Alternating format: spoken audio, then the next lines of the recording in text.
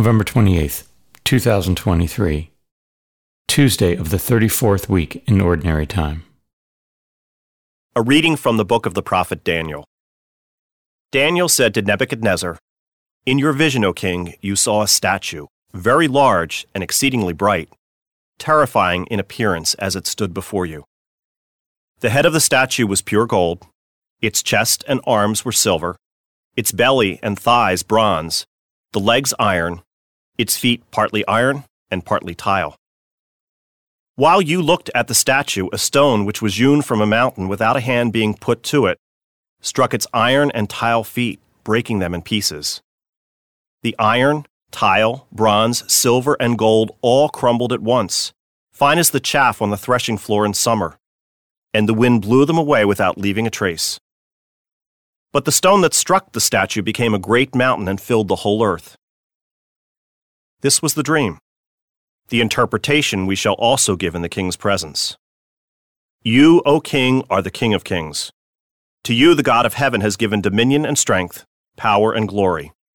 Men, wild beasts, and birds of the air, wherever they may dwell, he has handed over to you, making you ruler over them all. You are the head of gold. Another kingdom shall take your place, inferior to yours. Then a third kingdom of bronze, which shall rule over the whole earth. There shall be a fourth kingdom, strong as iron. It shall break in pieces and subdue all these others, just as iron breaks in pieces and crushes everything else. The feet and toes you saw, partly of potter's tile and partly of iron, mean that it shall be a divided kingdom, but yet have some of the hardness of iron. As you saw the iron mixed with clay tile, and the toes partly iron and partly tile, the kingdom shall be partly strong and partly fragile. The iron mixed with clay tile means that they shall seal their alliances by intermarriage, but they shall not stay united any more than iron mixes with clay. In the lifetime of those kings, the God of heaven will set up a kingdom that shall never be destroyed or delivered up to another people.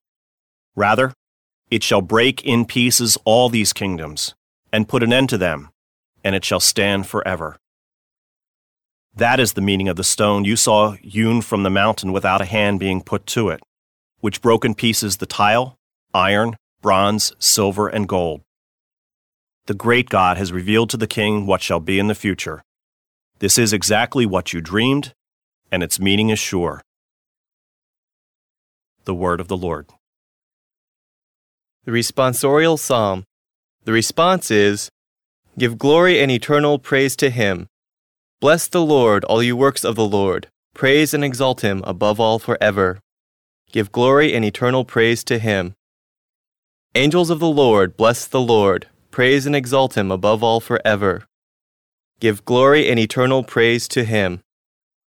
You heavens, bless the Lord. Praise and exalt him above all forever. Give glory and eternal praise to him.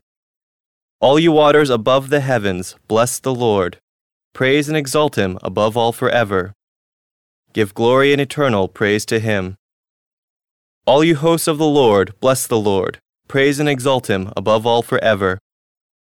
Give glory and eternal praise to him." A reading from the Holy Gospel according to Luke. While some people were speaking about how the temple was adorned with costly stones and votive offerings, Jesus said, "All that you see here, the days will come when there will not be left a stone upon another stone that will not be thrown down." They asked him, "Teacher, when will this happen? And what sign will there be when all these things are about to happen?" He answered, "See that you are not deceived, for many will come in my name, saying, 'I am he,' and the time has come. Do not follow them.